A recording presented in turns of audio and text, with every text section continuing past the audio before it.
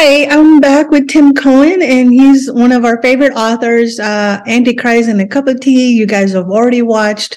A lot of you watched the Commonwealth Games video that we did a while back, a couple of months ago. It's very popular commentary on that.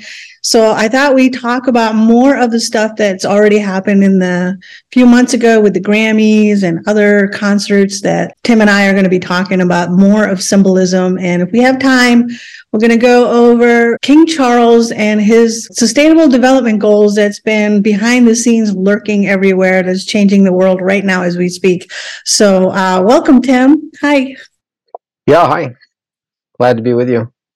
Yeah, me too. So I'm really excited to see what your thoughts are on more videos that I'm going to be sharing. So let's just start on. So this is Madonna introducing Sam Smith and his Satanic video in his Circle of Demon Possession. They got a lot of satanic overt symbolism, and even like the background dancers, even men and women, all had that long black hair. So what do you think there? My first reaction seeing it is great anger. Yeah. It's not just sick and disgusting and brazenly satanic. It's before an audience that's going to include children from parents who are not so discerning or careful as they ought to be, and it's very sexualizing and satanic. It's disgusting. And to see the audience react with clapping to that is just stunning. But there's been so much desensitization, over the years with people like Katy Perry and a variety of others who have intentionally interwoven satanic imagery, satanic worship, I call it sexual Satanism because that's what it is. It's easier and less awkward, I think, to say that than to say something like LGBTQIA plus, whatever, mixed with infanticide, the serial mass murder of unborn children. So you've got these people out there who are satanic, sexual Satanists who are certifiably what I would call insane. Well, why do you to claim that they're something they aren't? Why do you think the audience accepts it? See, that's what amazes me. Like, I understand the imagery that they're trying to project. They want that worship. They're trying to elicit this normalization of satanic worship everywhere. We've seen that in the Commonwealth Games. We've seen it in football halftime shows. We've seen it for decades, right?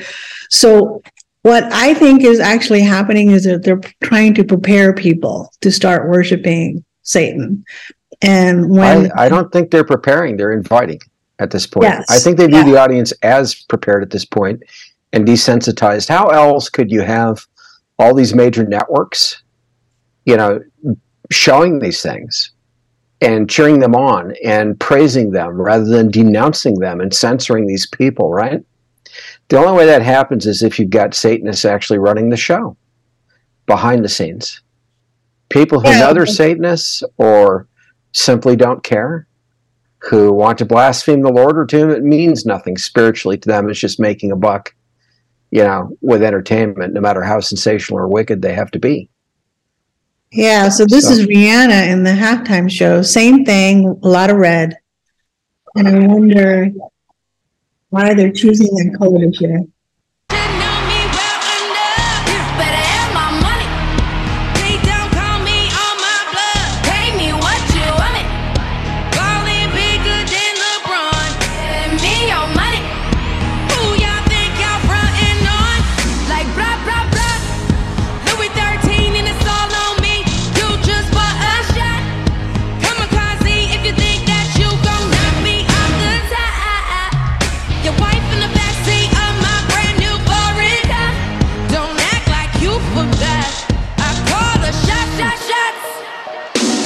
I feel like a lot of these dancers is kind of like symbolizing a little bit of that spiritual calling on spirits, like voodoo dancing and all this other stuff. So it seems like they're just part of this whole spiritual stuff that we're not even probably even realizing that that's what they're doing. Don't act like you forgot, but I have my money. There's a lot of pride and arrogance in that, flaunting it, before God. No concern about offending God. And to an extent, it reminds me of, pagan worship and voodoo ritual type stuff where they've got dancing that is very inappropriate. But this is particularly sexualized, these kinds of things.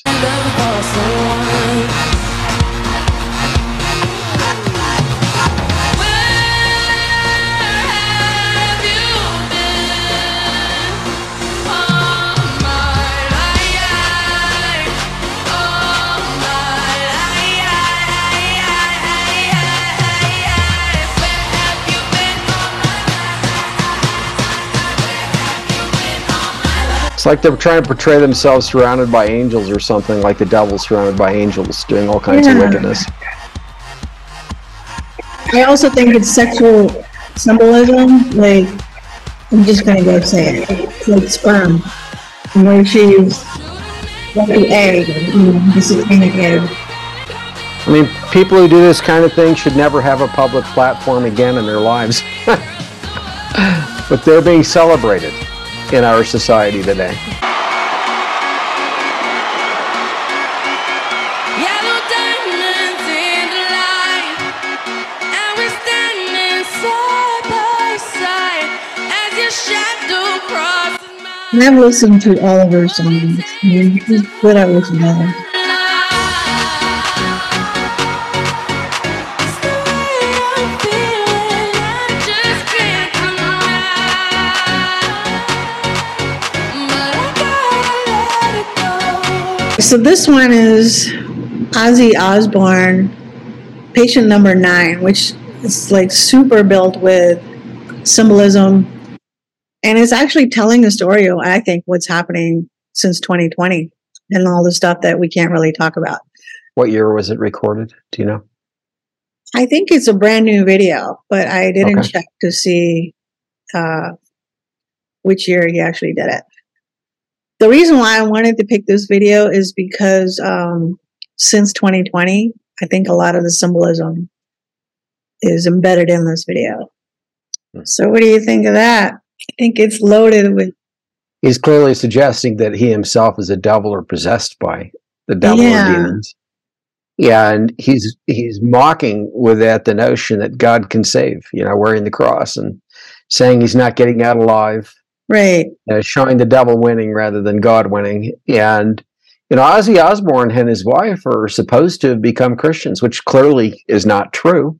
No. And you can see the fact also from, he participated, for example, in the closing ceremony of the Birmingham Games, the opening and closing ceremonies, I believe, but definitely the closing. And boy, clearly not a Christian man, and clearly somebody who, fears his own demise and going to hell, which of course is where he is going, as someone who blasphemes God and doesn't genuinely believe, and would suggest that the devil triumphs in the end rather than God triumphing. So I see the whole thing as incredibly blasphemous, and even throwing the 666 in there, right?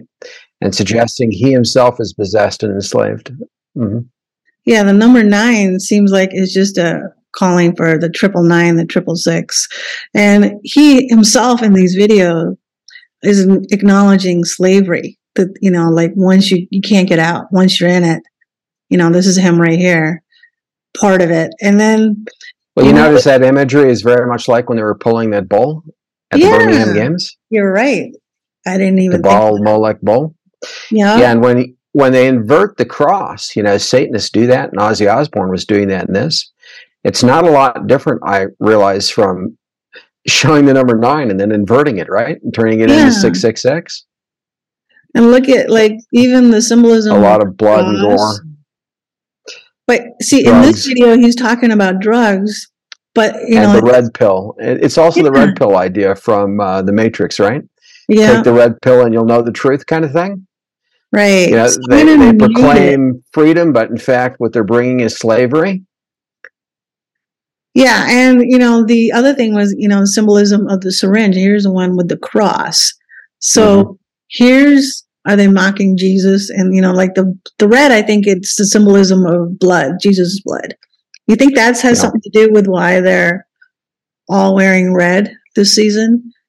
No, I think that it's got to do with worshiping the devil.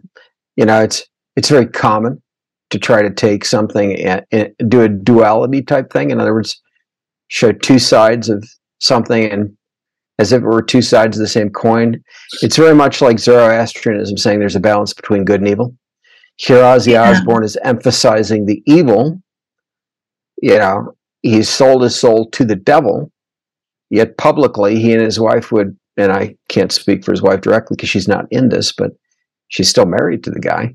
So, you know, publicly they suggest that they're somehow Christian, but they're thoroughly, at least he is thoroughly anti-Christian. And I presume the same as Triva's wife for her to remain with him after all this time and not speak out about these kinds of things. They're not openly speak against them. And he's always wearing a cross in this video. So he's definitely mocking God. You know, like if you wanted to make like satanic images and worship, okay, go do that.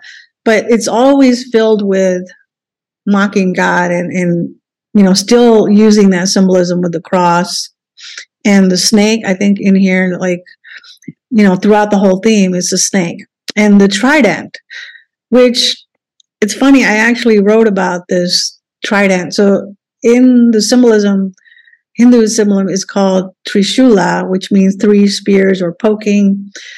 And I kind of used that in one of the books, which it's banned on YouTube and everywhere else. But the theme with the syringe and the snake, I think it all ties in to what's been happening, well, you know, since 2020, which I can't talk about.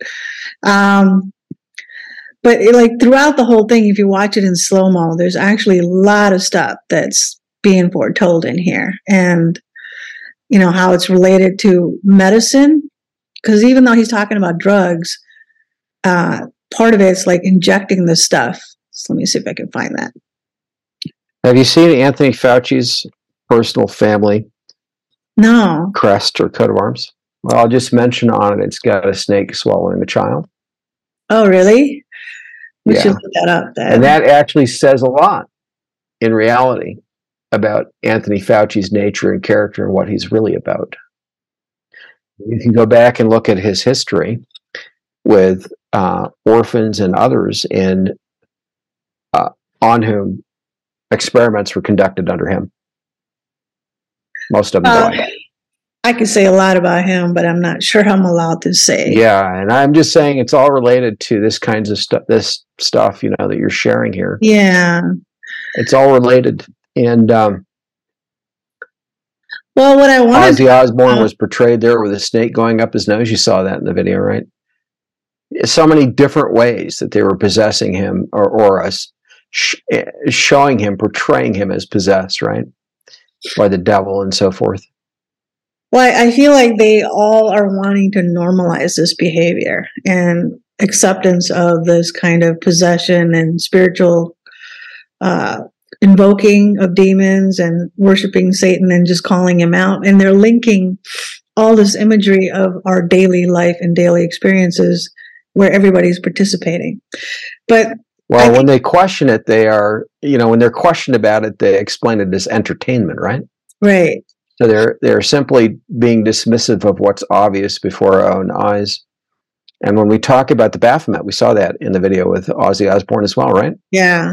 The Baphomet has androgynous sexual, you know, it's androgynous. It's got male and female sexual organs besides clearly representing the devil. And it's been a popular symbol, you know, among Satanists.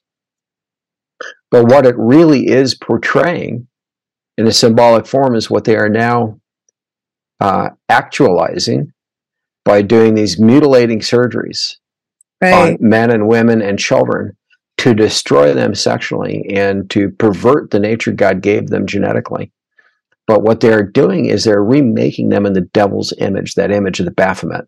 Yeah. And that's what the public needs to understand. So it's taking sexual Satanism in a symbolic sense to a new level by trying to make it external and in another way. In a very perverse way that is the opposite of being fruitful for God.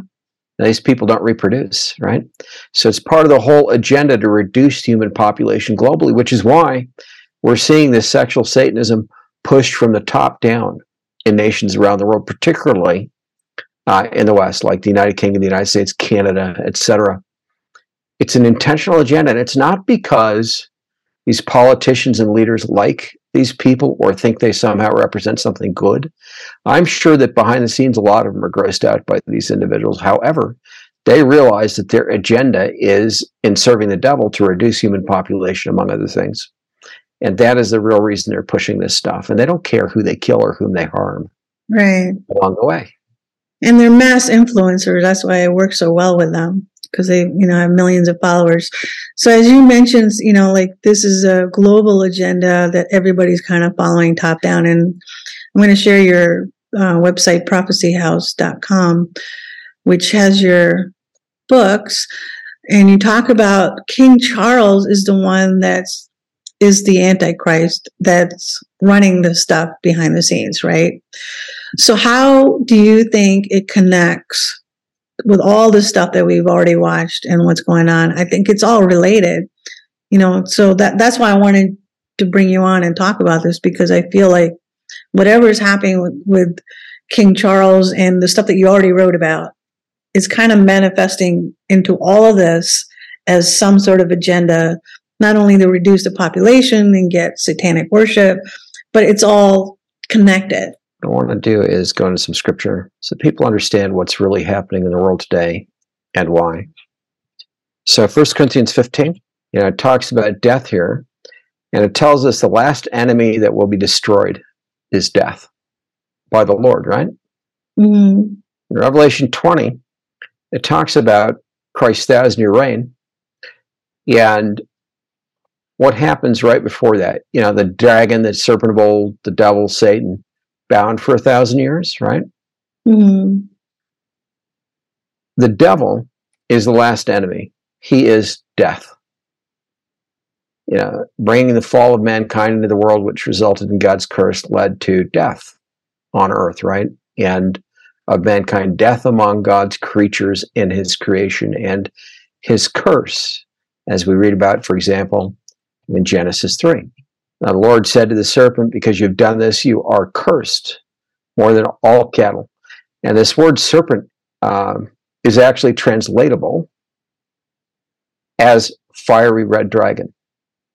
And in fact, in Revelation chapter 12, and then also Revelation 20 that we were looking at, it is translated as dragon.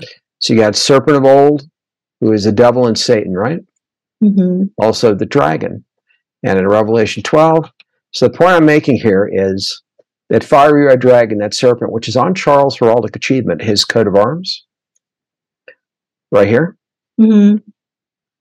which gives Charles, previously as Prince of Wales, his power, throne, and great authority, Prince of the Red Dragon, since the Red Dragon was adopted as the national symbol of the nation of Wales in 1953, and that nation has used it for a long time.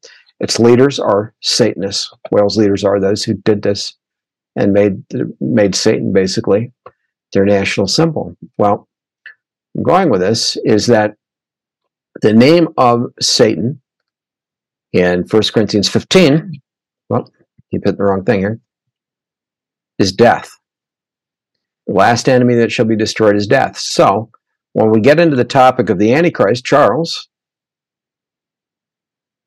the fourth horseman of the apocalypse, which is who Charles is, this horse is typically translated pale or pale green, but it's actually pale green gray. That's the meaning of the Greek text. Ashen, and that is the precise coloration of this unicorn, which has the body of a horse, cloven hooves like a goat, like the symbol for Satan, when Satan's portrayed as a goat. The man's eyes, human eyes, but the body of a horse. The actual coloration of this unicorn is pale green gray, and you can't see it so easily in a CMYK color scheme like on the printed cover of a book. But let's see here. But if you do it as RGB, you can see it pretty clearly. Yeah. Pale green gray.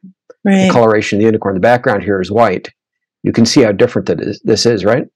Mm-hmm. So this horse, quote unquote, is actually a unicorn, the human eyes, in Revelation 6:7-4, as the body of a horse. And this word horse can be translated legitimately as unicorn, as these other creatures that have bodies like horse, these chimeras in Greek. So it isn't strictly a horse per se. It can be a Pegasus as well. The word can mean that. But here we're talking about that pale green gray unicorn having a horse's body on Charles' heraldic achievement. So anyway, this rider, this fourth horseman, his name is Death. And Hades, or hell, follows with him. At this point in history, when we get to the Great Tribulation, which is the fourth seal of Revelation 6, summarizes the fourth year, roughly, of the 7-year tribulation week leading to Armageddon. When Charles is actually riding here, he'll be possessed by Satan as the son of perdition, which is what we read about in 2 Thessalonians 2. People ask about this restrainer. They think it's the Holy Spirit because they've been falsely taught. People claim that the restrainer here is the Holy Spirit. It's not just a him, it's an it. In the Greek text here, the restrainer, the thing that's restraining, for the general revelation, if you will, of this son of perdition, the man of sin, the son of perdition, the son of destruction, the Antichrist. The restrainer here is this chain on the heraldic achievement on the unicorn, binding it above the compartment containing Satan, the red dragon. In heraldry, this chain is officially called a restrainer. That's literally what it's called. And when it's connected to the compartment here, it's called bound. So this unicorn is bound. It is restrained by this chain that is a restrainer. And this unicorn, having human eyes, represents Charles because it's got this label of the eldest son around its neck. The red dragon represents Charles, has the label of the eldest son around the neck. This lion, leopard, bear, beast represents Charles, has the label of the eldest son around its neck. The overall heraldic achievement or coat of arms has its own head right here. It has around its effective neck the label of the eldest son, meaning this corporate thing all represents Charles. So there's an unofficial version of the heraldic achievement shown inside the book. It's the most prominent one where the chain is loosed. It's unbound, where the red dragon is touching the compartment. The unicorn lifts its hoof off the compartment and rears back, and it's unbound. That's prophetic of this passage in 2 Thessalonians 2 when he's no longer restrained. So the day will come when Charles is possessed by Satan to become this son of destruction, when his personality will actually change and become even more evil than it already is, and he'll be unbound, unrestrained, and where the devil possessing him causes Charles to have this new name, if you will, which is Death, the devil's own name, his nature, his name, Death. And that's when he becomes the fourth horseman in the apocalypse. So when we talk about ESG, which I know you wanted to talk about, which is environment or environmental social governance, this ESG stuff that's being pushed from the top down through the World Economic Forum, and now national leaders under the WEF and through entities all over the world. People think it's part of the climate agenda to save Mother Earth, if you will, or Earth's climate, or life on Earth, or prevent humanity from destroying itself, right, environmentally, by wiping out the environment of the Earth, making it too damaged or whatever. All of that is a false explanation. If you understand, and I'll explain why it's false in a moment, but if the audience understand that the real goal of Charles and those under him is mass death of mankind globally, the real goal is not to save us, but to kill us. When you understand that, everything they have done and everything that they are doing, including pushing the worship of the devil, who in this context, his name is Death, makes complete sense. If you don't understand that, then you see all these contradictory things, meaning their actions and the fruit of their actions don't line up with their words. So, for example, in the 1970s, there was all this climate alarmism, and they were warning of a coming new ice age, right? They were worried about the environment getting too cold. And there was all this hysteria around that somehow that was going to happen. Maybe mankind was involved with it. Then they switched it to global warming, like Al Gore with his Inconvenient Truth. And of course, Al Gore is a Mother Earth worshiper. He's a pagan through and through. Despite his claims, he's anti-Christian, he's a pagan, he's a liar. Made all these predictions pushing eco-fascism and global warming and climate alarmism in that sense. Years later, when none of his predictions came true, just like none of the Ice Age predictions came true prior to that, they switched it up and they said, well, we're not going to talk about, ice ages or global warming so much anymore. Now it's just going to be climate change, because who can argue with that, right? The climate's changing every single day. It changes seasonally. It changes year after year. Who can say that what they're saying isn't true, right? If all they do is push lies in the public, what your own eyes see, what you personally experience in your life, you can't so easily argue with it. So now it's climate change, climate alarmism, and the same answer, though, is coming from them now for decades, which is pushing green energy. And ESG is ostensibly part of that push. They want to rate companies, entities, individuals, governments even, on are they pushing green energy and getting rid of coal, gas, oil, fossil-based energy sources, and of course not pushing safe nuclear energy. And there are safe designs at this point, both fission and upcoming fusion. They could produce the fission stuff right now, today, with existing designs if they were allowed to build this stuff. But they're generally not pushing that. So they have an actual green possibility, if you will, even though it takes time to bring it into place, probably at least a decade if they were doing it globally right now, as quickly as possible, which would be nuclear fission-based energy. They're not pushing that, though. What they are pushing instead is elimination of oil, gas, coal, and then moving toward wind, solar, these kinds of things. The problem is, there are multiple problems. One is these items are costly, time-consuming, energy-intensive to produce. In the case of solar panels, they're highly polluting. They don't have the battery technology yet to reliably store the energy in off hours, like when the wind isn't blowing or the sun's not shining. So they're unreliable for the grid. Grids will get brownouts and eventually they'll fail if they don't have reliable, steady energy going into the grid the way they're designed with the transformers. That's one issue. It would literally take 30 to 50 years to bring enough quote-unquote green energy online, even if they could produce the batteries and back that up to make it steady on the grid, which they can't yet do. Even if they could do that, it's going to take decades to achieve their vision that they're trying to sell to the public, which they're claiming they want to achieve by 2030, less than 7 years from now. Yeah, that is technically and industrially impossible globally to do. If they were being honest with the public, or if the public was paying attention, the public would realize that the vision that these elitists are selling to them under Charles, under the World Health Organization, now even they're getting involved, and I'll explain that in a minute or two, under the United Nations, under the World Economic Forum, et cetera, and then groups like BlackRock and Vanguard, which, by the way, are heavily tied into the British monarchy. Not a lot of people know that. BlackRock and Vanguard are. But under these entities, they're pushing ESG. Yeah.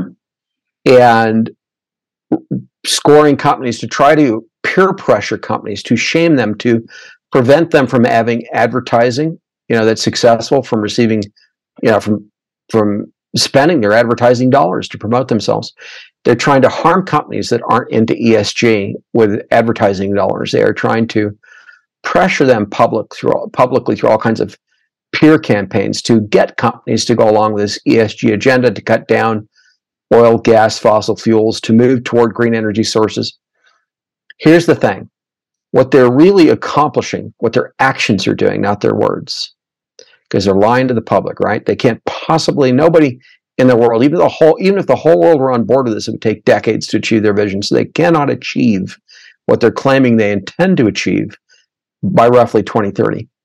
So meanwhile, where they're taking things off the grid and not replacing them, such as oil and coal and gas, particularly oil and coal, while they're doing that and destabilizing the grids, nationally and internationally, because it's reducing the steady flow of electricity onto those grids and increasing the demand on the grids by pushing electrification, electrical cars and so forth, which, by the way, would, if everybody had an electric car just in the United States alone, would more than double the electricity necessary on our current grids, which can't even sustain that amount of electricity, even if we had it to put into the grid.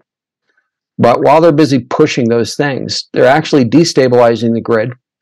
what they're actually going to achieve is bringing grids down, brownouts in other words. They're going to achieve such a constriction in fossil fuel supplies that diesel trucking, for example, trains even, won't be able to run reliably. When that happens, not only does food production go down, food transportation goes down, and eventually it breaks.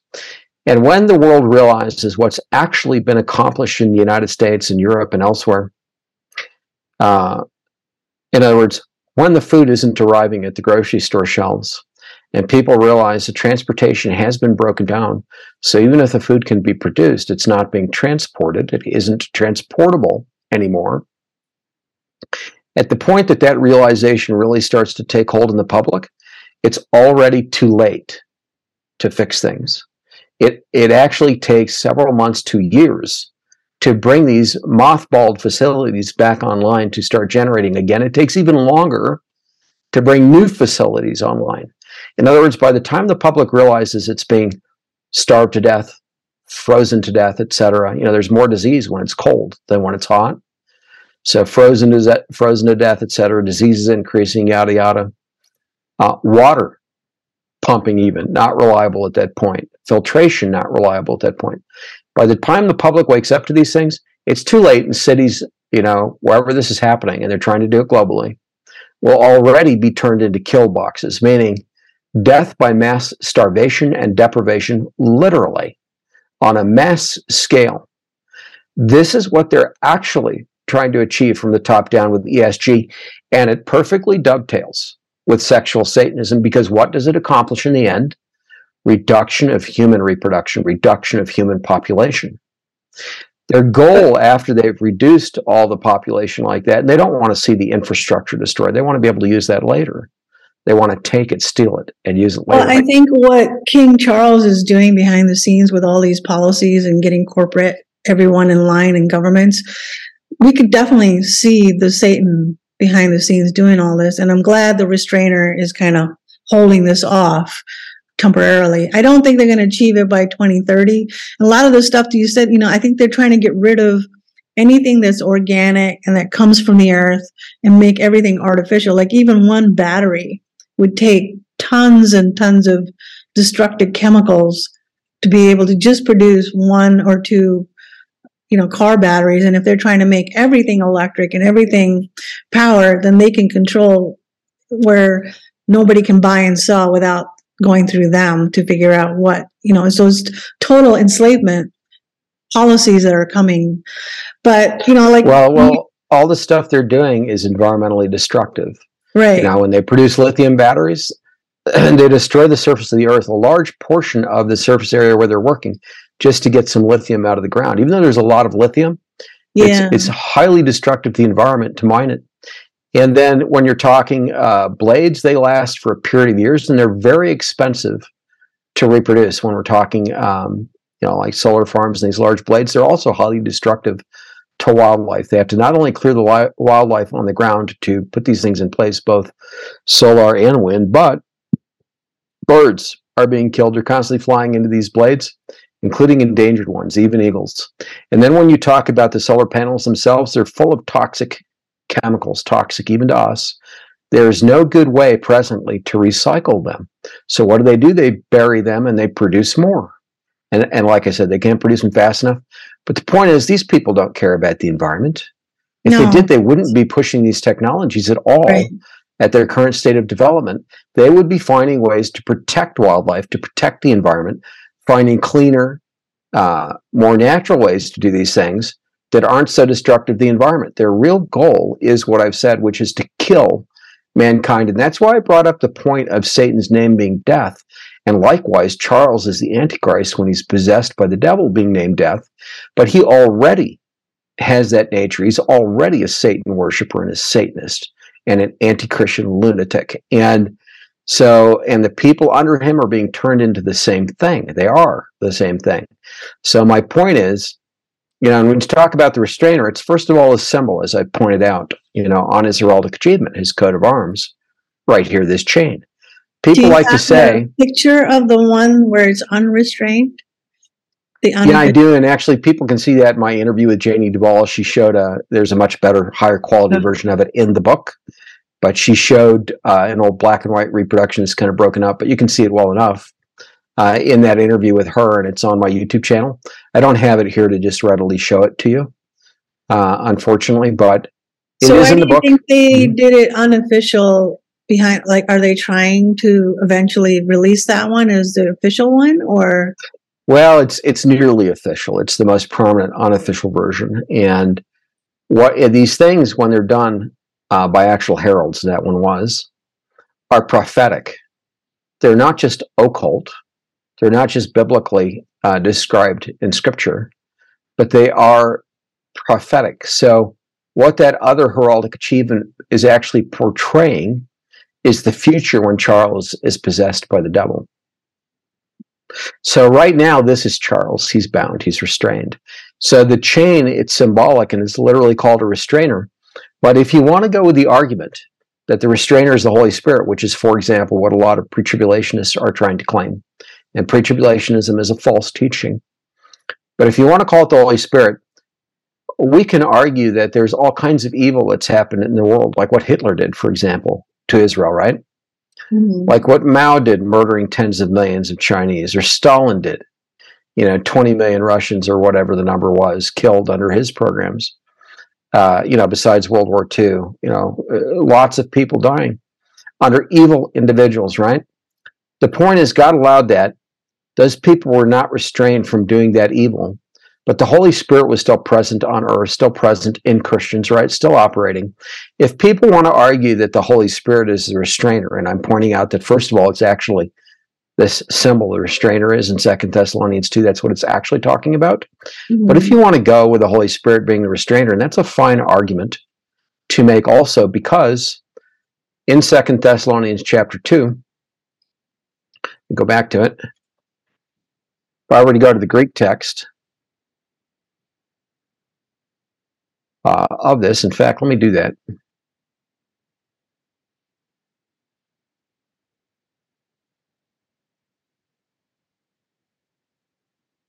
All right, so if I go to the Greek text here and we find the word that's being translated restrainer, it says that which is restraining, and now that which is restraining, and then this Greek word, which looks like to, is used for to be revealed. If we go and look at the meaning of that Greek word, it's a definite article, the, but if you look in these things, this whole thing with the Greek text, you can translate this as it, when you're talking about what's restraining, it or him, either way, would be legitimate translations of this Greek text for the restrainer. In other words, it's a thing, but it can also be personified, as if you wanted to speak of it as being the Holy Spirit. So it's not illegitimate from the Greek text, is what I'm saying, to say that the restrainer is a him, and try to attribute the restraint to the Holy Spirit, although it is first and foremost an it, this symbol. As I'm pointing out, the Greek can be translated both ways legitimately. But if we go with the idea that it's the Holy Spirit, the fact of the matter is, God can be restraining this or that by the Holy Spirit all over the world today in different contexts, with the church still being here, right? Mm. And he has done that throughout history. And there are things that he doesn't restrain, great evil that happens in the world today. What do you think about Michael the Archangel, as some have said that he's the restrainer? No, that's not a legitimate treatment of Daniel chapter 12. So we go to Daniel 12. Right here. Mm-hmm. There's nothing in here about Michael restraining. So, well, there's another passage that says, because on this one it says, when Michael shall stand up. And then there's another passage is that Antichrist is revealed when he stands up, or something like that, which I don't remember off the top of my head. Well, that's the passage we were just looking at, actually. 2 Thessalonians 2. That's this passage. I can go back to it right here. Okay, so the Antichrist and the devil are not going to be restrained when we get to the midpoint of the tribulation week, and Charles is possessed by the devil so that his name becomes death. When the devil and the Antichrist merge, in other words, whether the Antichrist is possessed by Satan, Satan enters him. And that's going to happen. So, and this is also talking about the great apostasy, which is relevant only to Christians, as no longer being for God, right? So do you think all this satanic worship is actually leading to the great apostasy? I believe it's here. Yeah. And that's a point that I made, and I have made in interviews with this issue of Charles being over the Anglican Protestant Church, right? Not only has that church, that communion, had archbishops appointed by the British monarchy for decades and decades, who have all, to a man, been apostates or heretics outright.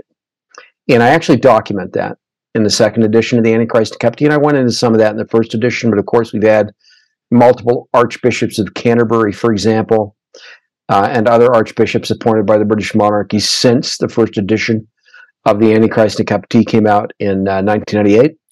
So here in the second edition, not that one, that's the first. Oh, sorry, let me go backwards here till I get to it. Yeah. So here in the second edition, I go into those individuals, a number of whom have been into sexual Satanism or promotion of Druidry or different things. And Neo-Druidry is a form of actual satanic worship. So, like Rowan Williams was into Druidry, Neo-Druidry in Wales and so on. But the point is, these people, these archbishops over the Anglican Communion had been heretics for quite a while, appointed by the British monarchy. And today, you have Charles, who's now become King of England and about to be formally crowned, or coronated. People will argue with the word that should be used, but crowned as King May 6th this year, right? Mm-hmm. And to become the titular head on earth in a more formal sense. He already is, as far as the Anglican Communion is concerned, but more formally to become the titular head on earth of the Anglican Protestant Communion. How is it, Seema, that the bishops, archbishops, all the leaders, all the elders in the Anglican Communion globally aren't crying out for Charles to be deposed and removed from their leadership, and for the archbishops appointed under the British monarchy who are heretics and apostates to be removed? The only way for them not to be crying out on all that and demanding it and leaving the Anglican Communion if that doesn't happen, and speaking out in one voice against the sexual Satanism being pushed from various leaders in that communion, the only way for those things not to be occurring is for there to be great apostasy and falling away already in that communion. And what we're reading about here in 2 Thessalonians 2 is an even greater apostasy than that, and increase in it, right? So let me ask you this question that a lot of people have been asking over and over and over. Why would people fall for King Charles and follow him when most people don't even like him? As meaning the general public, not the politicians or the government, but just, in the book of Revelation, it talks about people following the beast and worshiping him. Why would the general public would want to do that if he is the Antichrist? Let me put it a different way. Why did so many people thank their doctors for the jabs in the last 3 years? Right, yeah. The truth is the public is ill-educated, ill-informed, misled by actual fake news and fake media, and people sold out to the devil and to their institutions under the devil. And so the public is literally gullible sheep in many cases. And when we look at what the public thinks about Charles, there are all these false impressions. And one doesn't have to look very closely at Charles to recognize just how false those impressions are. He's given hundreds and hundreds of speeches publicly over the decades. Somebody could go and read, randomly pick half a dozen of them, and they'll see that he's one of the greatest orators of our time and has been for decades. He is not at all how he's been publicly portrayed. But even ignoring all of that, one can look at all the evidence of what he's actually over and the globalist submission to him behind the scenes. So, for example, everybody pretty much at this point has heard of the Great Reset, right? Mm-hmm. Which is another euphemism for the New World Order. It's basically the actualization of the New World Order on the ground. And when people look at that phrase, the Great Reset, they can see, if they're paying even a little bit of attention, how it's already affected the whole world and how the green agenda is being pushed as part of the Great Reset, how digital IDs are now being pushed as part of the Great Reset, how transhumanism is now being pushed as part of the Great Reset, how the promotion of sexual Satanism is being pushed as part of the Great Reset, how ESG is all under the so-called Great Reset, right? And they can look at Klaus Schwab, who wrote a book by that title and included COVID in it. And the publicly stated goals of the WEF, which are basically aligned with the latest version of Agenda 20 this or 20 that, now 2030. All of that being done, in fact, under Charles. It was Charles personally who announced the Great Reset to the world from the WEF. He did that months before anybody ever heard Klaus Schwab, the founder and head of the WEF, mention the phrase or publish his book.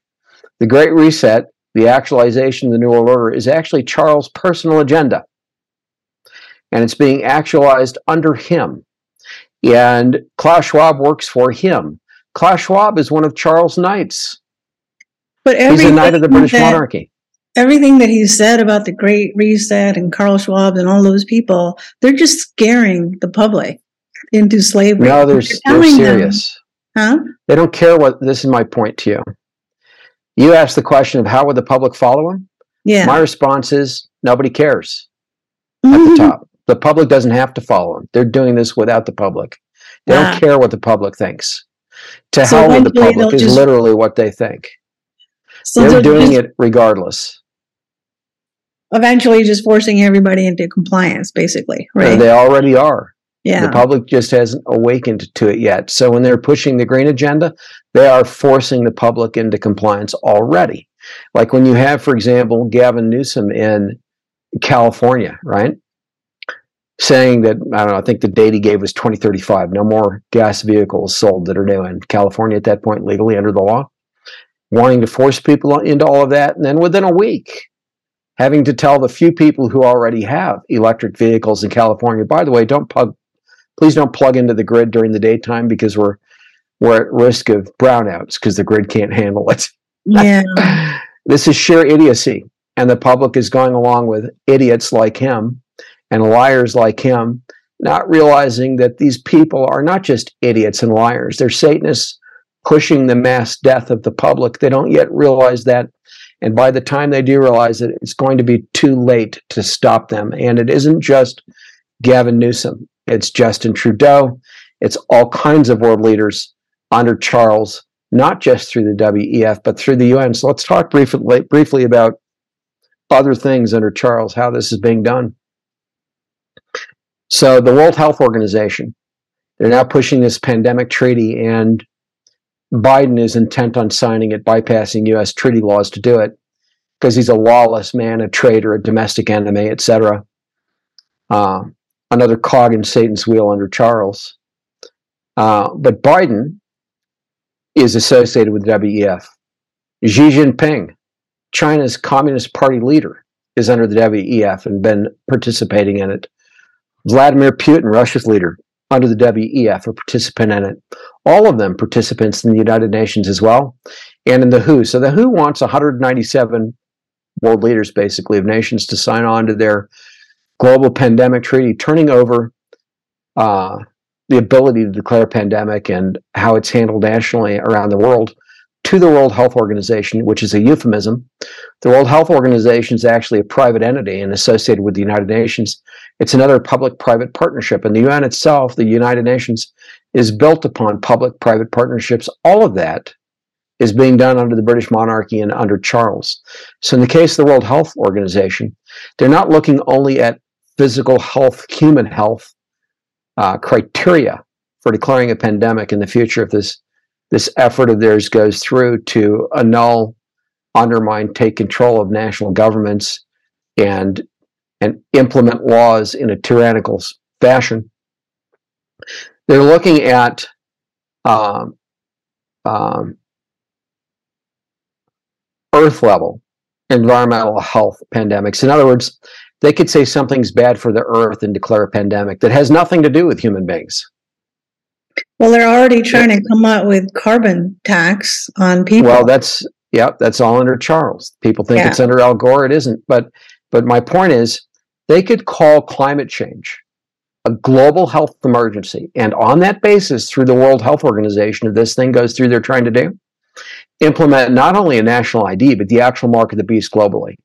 Right. All under Charles. How is it under Charles? Well, who funds the World Health Organization? China does. The CCP, the Chinese Communist Party. No, Bill Gates. Yes, but all of that, actually, I looked it up, and it was Bill Gates was number 1 or 2, and the U.S. government. The U.S. government had pulled it. The U.S. government had pulled that funding under Trump. Biden restored some of it. Yeah. But the major funders are the Chinese Communist Party and the Bill and Melinda Gates Foundation under Bill Gates. Bill Gates is a knight of Charles, just like Klaus Schwab. Right. In other words, it's Charles who's over the World Health Organization as well. It's Charles who's over the WEF through Klaus Schwab and other means. It's Charles who's over the United Nations. How is he over the UN? I told you it's built on public-private partnerships. The United Nations came out of the League of Nations historically. The League of Nations itself, for the most part, by and large, came out of the Royal Institute of International Affairs, otherwise known as Chatham House in London, England. The head of Chatham House, or the Royal Institute of International Affairs, for decades now, has been Charles. So my point is, these things are all ultimately under Charles, even the whole Mideast peace process. And the reason I'm going there on all of this is when we look at all these agendas seeming to come from so many directions today, all this ESG stuff, all this push for green energy, all this pandemic stuff, all this push for digital IDs. And I'll mention one other thing on digital IDs here. The new Prime Minister of the United Kingdom under Charles, his father-in-law, and he married into great wealth, this Prime Minister did, through his wife. His father-in-law is a major founder of Infosys. Infosys is one of the major companies in the world developing and pushing digital IDs and CBDCs, central bank digital currencies, or programmable currencies. In the first week that this prime minister was in office under Charles, he met with the G20 and he pushed to both the G20 and the UK public and the European public and the global public CBDCs in his first week in office. This whole push for digital IDs under the World Economic Forum and these companies, etc., all being driven under Charles. So in other words, the mark of the beast is ultimately being driven as well under Charles. What's coming is the mark of the beast, and it isn't just a digital ID. As I point out in an upcoming book called The Mark of the Beast, and even in a small chapter on the topic in the first edition of the Antichrist, A Cup of Tea, UPC and EAN barcodes throughout the world, which have been used for multiple decades now, all had 3 6s in them on either end and in the middle, 666. All of them do. So, and the mark of the beast, the actual biblical mark of the beast, let me just go to that for a minute, and then I'll come up for air here. And in, I think it's that chapter or the one where they're talking about the mark of the beast. So what about the false prophet? Like, ultimately, this ties into a spiritual worship, and maybe it's the new religion or a combined religion. I don't know. But isn't the whole idea of the false prophet is pushing the whole world into worshiping the first beast, which I'm imagining this is King Charles, right? And well, Charles is the first beast. And people ask, well, if he's the Antichrist, the one who's going to be and there are lots of Antichrists, right? Historically, there are multiple Antichrists today. The first 3 horsemen of the apocalypse, at least 2 of the 3 are Antichrists. One is a spirit, at least a demonic spirit, and that's the 3rd horseman. And I go into that in other presentations I've given, other books I have out and coming. But when we talk about the 4th horseman, the Antichrist is going to be over a global government for 3.5 years throughout the Great Tribulation. The one who's going to be possessed by Satan himself and called death. That's Charles. And he is the first beast of this chapter. And as we described in our earlier interview, he's the one that has, that beast, that heraldic achievement on his coat of arms, as described at the beginning of Revelation 13. Beast with feet like a bear, body like a leopard, mouth like the mouth of a lion, to whom the dragon, this fiery red dragon of Revelation 12, gives his power, throne, and great authority. In other words, Satan does that. And this says, I, the Black Prince, serve Satan. That's how this literally reads on the heraldic achievement. You read it like a book in heraldry. So that's all described in the book, in the Antichrist Cup Tea here. But this literally says, I, the Black Prince, which can be read also as the Black One or the Prince of Darkness, serve Satan. So that's who Charles is. He is to be the rider of that pale green gray horse, or in this case, unicorn, of that fourth seal of the apocalypse, to be possessed by the devil. But that being said, he is the first beast of Revelation 13, which has that imagery. The second beast that will require everybody worshiping his image. Okay, so the second beast, not the first one, the second one, is the one who does ostensible miracles. And that's one thing that confuses people. So when we read about this second one in Revelation 13, it says that he has power, right, to give breath to the image, that should both speak and cause as many as would not worship the image of the beast, and that's an image to this first beast, Charles, should be killed, right? And I believe, let me see here, that he even makes fire come down out of heaven on the earth in the sight of men, this second beast, right? Performs great signs. Right. Now, I do say a lot about this in my books, not just in the Antichrist and the Cup Tea. So I have a whole volume in my upcoming Messiah History in the Tribulation Period series that talks about the book of the Revelation, the Apocalypse. So if I go to that, just so people can see the title of it, the Messiah History in the Tribulation Period series on Prophecy House's site, prophecyhouse.com. There's a whole volume titled The Real Rapture and Other Prophetic Mysteries, if I can highlight it or not. Understanding, the Revelation right here. The 5th volume in that upcoming series, Messiah History in the Tribulation Period. In that volume, I talk about this prophecy on the second beast, the beast out of the earth, which is the false prophet, okay? So the first one is the Antichrist, will be over global government. The second one is this false prophet who works in tandem under the devil with the Antichrist being Charles. The false prophet is another Antichrist, but in this case, his role is to act as a prophet, to do these signs and wonders, to get the world to follow after this first beast, Charles, when he's possessed by the devil, and to worship him when he's possessed by the devil. At any rate, when we talk about these miracles and, for example, giving breath to the image of the beast, among the things that I point out is this word breath actually means vibration of air in the Greek text. It's exactly what modern speaker technology does. It vibrates airs with an electromagnetically controlled cone. So you hear sound and you perceive speech, right? Like me talking right now, you hear it over a speaker. That's all by vibrating a cone, to produce sound with an electromagnetic wave.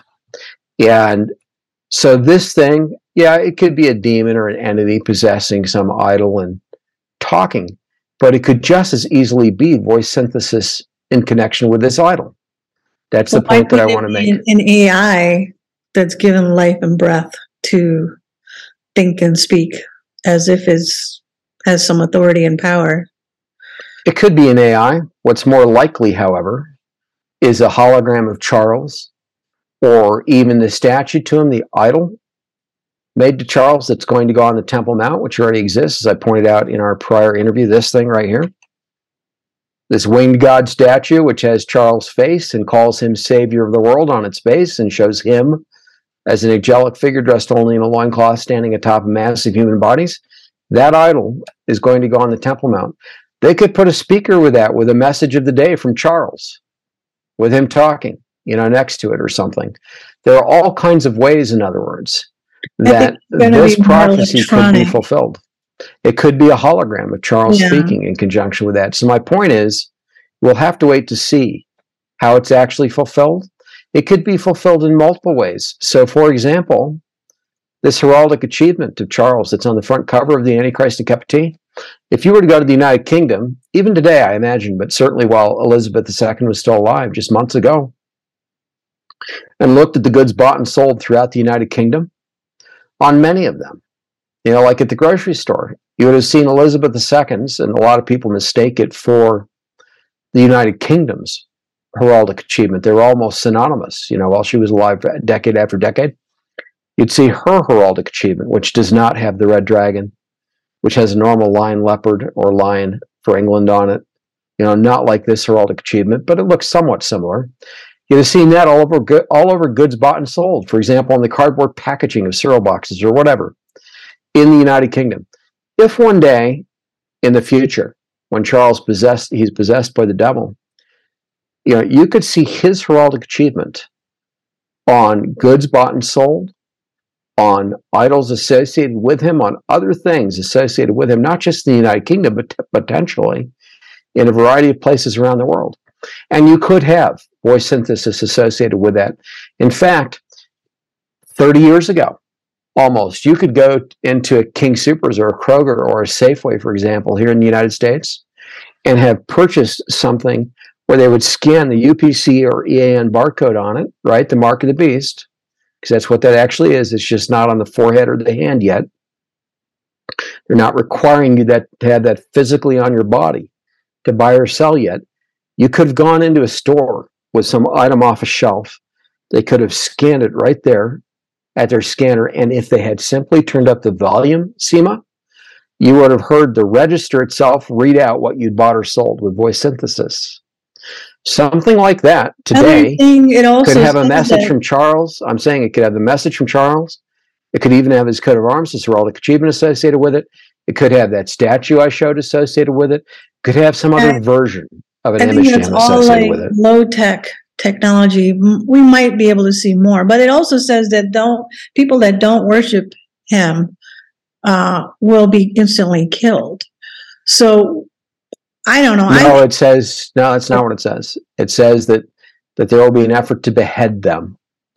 And isn't there somewhere where those that do not worship the image will be killed? Yeah, it's right there. Though, if you go down, it says, cause many that would not worship the image of the beast to be killed. So how with a sword, right? And if we go to the next chapter, it doesn't say with the sword. It's 15, verse 15, maybe, if we go down a little.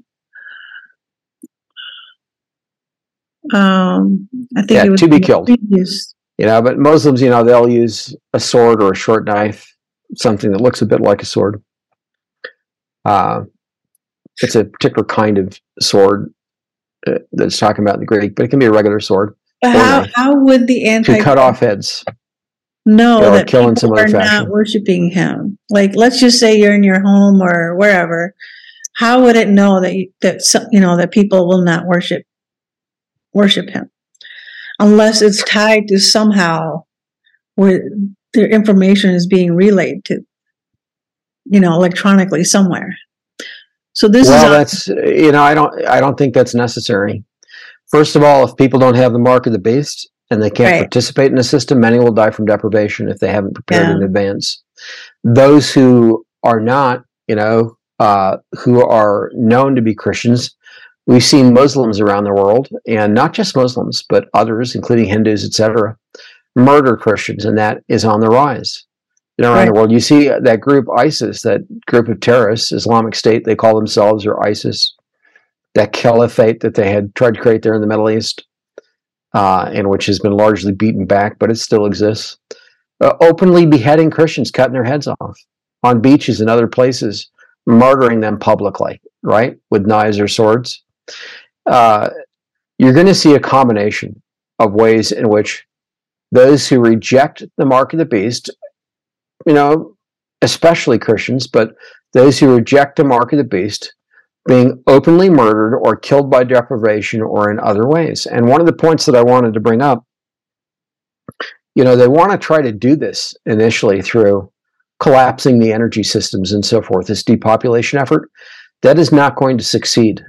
Enough people are waking up at this point, realizing enough of what's happening to reject the jabs, to reject ESG, to reject the green so-called revolution, realizing it's a facade, to reject the effort to reject artificial fertilizers, which are necessary to feed the world.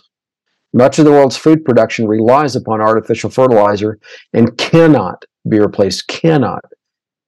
It's not possible to replace it with natural fertilizer. There isn't enough natural fertilizer in the world, in existence, in production from the existing animals in the world, to actually replace the artificial fertilizer that's used, that is necessary to produce depending on the crop, somewhere between 20 and 70% of that crop to feed the world. So, that being said, enough of the public is waking up to these things and rejecting these agendas. So how will they do things next? Overtly, through actual global warfare, where people are being murdered and killed in warfare and killed of deprivation and starvation by other means. The complete breakdown of everything, in other words. Yeah, so that's coming, World War III. Trying to push on the nuclear war theme lately. They're trying to openly start a war. But, I view this entire decade as a decade of death, that they've been trying very, very hard to kill off as many as they can. And like you said, I don't think they'll succeed in the way that they planned. But eventually, they're going to have to succeed. And I think that's why they're going to come close and institute that mark of the beast, because somehow they would have figured out that then they will give them the authority to outright just kill people if they reject the mark, where now they're trying to do it covertly without. And what I'm saying is, there are people who will outright kill folks, right? Who don't take the mark of the beast. But there are a lot more who realize they don't have to do that. The folks without that mark will just die. And in many cases from lack of preparation. Others, they'll try to come and get the goods they need without taking the mark, and they may be killed. But the point is, we're only at the beginning stages of this, and it's been underway for years now in terms of this global death agenda. But we're at the beginning stages, and it's about to get much, much worse very, very quickly. And so the point I want to make in all of it is that, at the top of this program, we were looking at this idea of sexual Satanism and how they're promoting that globally and promoting the worship of the devil and so forth, bringing it right out into the open, putting it in everyone's faces. Yeah. While gaslighting the public, if anybody says anything to them about it, well, it's just entertainment or this kind of thing, right? But it's so over the top now. Like, I grew up here, 40 years ago. I could see the progression of what it used to be and now where it's at. It is so over the top, even though the symbolism was always there. But, like, you could watch Gilligan Island, you probably would not have think that any of that was satanic. But now we don't have shows like that.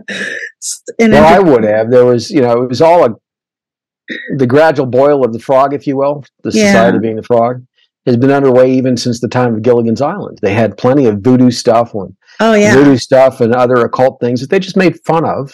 Right. But they treated it semi-seriously in that television series as well. So the point is, when I look at the military, for example, when I served, if somebody was coming out in the open as a transgender or a sodomite or homosexual and in any way pushing that or that kind of thing, they'd have been drummed out of the military, maybe even tried under the Uniform Code of Military Justice, the UCMJ, right? Court-martialed potentially. Today, if you speak out against sexual Satanism, such as so-called transgenderism in the military, that is the thing that might get you drummed out of the military and ruin your career. If you're not drummed out. So it's the sexuality that's under attack, no matter how many different ways they want to pervert it. But that's essentially what it is, that you're no longer allowed to be the heterosexual, normative, nuclear family, any sort of imagery of that. It's always now something else. Well, the more they can make the public a bunch of brain-dead idiots, if you will, meaning unthinking idiots, meaning people who will just go along with the agendas without questioning those agendas, because either there's too much peer pressure if they question it, or they've just given up on questioning it, or they actually believe it, right? Or they simply accept it and they're neutral toward it rather than against it. The more they can get the public into one of those categories, the easier it is to bring about open satanic worship throughout societies. The easier it is to commit mass genocide and not have a lot of pushback against that, like what Hitler did, to Israel and to gypsies and to others during World War II, but to turn it into a global phenomenon. And so, and for that matter, to turn the military against the public, right? When you get a military that is no longer upholding the U.S. Constitution, and ours clearly is not, or Biden would have already been deposed, and I'm serious when I say that, our military at the top is not defending the U.S. Constitution as it swore to do. It is violating its oaths left and right because Biden is openly a Chinese puppet and a traitor and a Manchurian candidate. Nobody can question that if they're honest with the evidence that's been available, even since he was running for office as president. But all that's been covered up by the media, by our military leaders, the ones at the top, the ones who should be speaking out against this. Yeah, it's weakening America to take it over from within and also make it easier if they're going to have any foreign invaders just come in and do whatever they want at that point. Yes, and my point is when you have a military leadership, which we already have, that is violating its constitutional oaths and not upholding those oaths because the leaders care more about their careers or they've sold out to the devil or they believe the sexual Satanism agenda or whatever their reasons are, when they're a bunch of weak-kneed cowards, and two-faced liars, which is what we have running our military today by and large. And there are people who are against these agendas in the military. I know some officers at the top personally who are still serving, who are against it, but they won't publicly come out against it the way that they need to throw it off, to stop it for reasons of cowardice. And I will openly say they're cowards. So that being said, because they fear for their careers, they fear, whatever. If they were to lead by example, you'd have a lot more people in the military coming out against it and eventually it could be stopped. But because they're not doing that, that tells us a few things. One is the military is already lost in this country. Two is when you have such a military, it's a very short step to turn them against the U.S. public and use them domestically, which we're not supposed to be able to do under our U.S. Constitution. Right. And to turn the U.S. into a complete tyrannical dictatorship. It's a very short step to turn the United States into a Fourth Reich Nazi Germany type nation. Yeah, as soon as they don't have God in their heart, it's easy to kill. And it's easy to get people, the masses, to even go along with the killing. So that's kind of what I see is going to happen very, very soon. That the death is glorified and people are not, even if the ones that say they're Christian, I do see the apostasy happening right now because they're allowing all of this to happen. And it's like, they're not willing to give up their jobs. They're not willing to give up anything to make those changes. So that means it's only going to accelerate. And I feel like by the time we get to 2030, if many of us do, it's going to be a start of something horrific. Because they themselves, in the United Nations, they said they are accelerating Agenda 2030 because of what happened in 2020. So we're on a fast track. And the other thing I think many people are asking the same question too is because King Charles is in his early to late 70s now, right? He was born 6 months after Israel was founded as a nation. So if you realize that Israel was founded May 14th, 1948, the modern nation state of Israel, 6 months later, November 14th, 1948 is when Charles was born. So about 70 something. Yeah. So do you think because of his age and, if he's going to rise to power where everybody's going to know this, not behind the scenes as is going on right now, then he would have to do it pretty much in the next decade, don't you think? Well, first of all, his parents lived to be more than 20 years older each than his current age. Yeah. His mother reigned for, I think roughly, I want to say 22 years. Don't quote me on that, but more than 2 decades longer than his current age. She was on the throne. So yes, it needs to happen soon from that perspective, but it doesn't have to be immediate. Secondly, there are people who try to say, well, Charles can't be the Antichrist because he's too old, and Christ was 30 when he was in ministry, and the Antichrist is going to be a similar age when he, takes control over a global government. Those are all false claims. So the first thing is, we don't know that Christ was 30 when he began his ministry. What the scripture actually says is he was about 30. That's how it's typically translated in the English. But the Greek text, the word translated as about, actually means as if. The literal translation is he began his ministry as if 30. And that gives a completely different meaning to the passage. In other words, typically people began their ministry, at 30 years of age. But the point in terms of Christ is he wasn't 30, and they knew he wasn't 30. But this is when he began his ministry. So they were saying, Luke was saying, he was starting his ministry as if he were, it was Luke or John, I forget now which gospel it was. Maybe it was John, but as if he were 30. And then there's another verse where they said to him, you are not yet 50 years old, right? They didn't say you're not yet 40. Right? They said you're not yet 50. So they understood when they said that to him that he was older, most likely, when we read the text, if we're reading it accurately, that he was most likely in his 40s and not yet 50 at the time they said that to him. So the first thing is, we don't actually know exactly how old Christ was, but there's a good chance biblically that he was already in his 40s when he was active in his ministry. And then there's nothing in scripture that requires the Antichrist to be the same or similar age. So that argument goes out the window. Charles is not too old. We can see that from the age of his parents.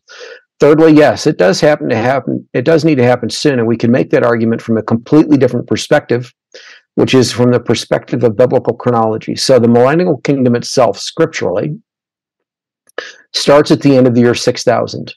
And I have a complete volume on biblical chronology in my upcoming Messiah History in the Tribulation Period series, where I show that we're nearing the year 6000 scripturally now. So when people look, for example, at the years Israel's rabbis are claiming 57, this or that, that claim is off by more than 200 years, more than 2 centuries. And you can demonstrate biblically that we're nearing the year 6000 now. What that means is that we're nearing the start of Christ's 1,000-year reign now. And what that means is the 7-year tribulation week has to happen really, really soon. So if we're not already in it, it's about to begin really, really soon. So Charles' age and then that factor, all of it suggests that we're really close if we're not already in the tribulation week. We're really close to it starting. The third point I'll make is that Charles is already in control of the world. He has been for decades. Ever since his investiture in July 1969, when he became Prince of Wales or Prince of the Red Dragon, with that red dragon symbolizing Satan having already been adopted as the national symbol of Wales. So Charles became Satan's prince, if you will.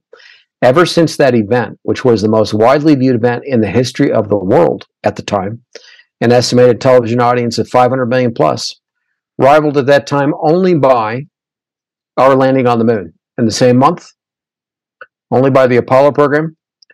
Ever since that event, Charles has been running the world behind the scenes. He's been over things.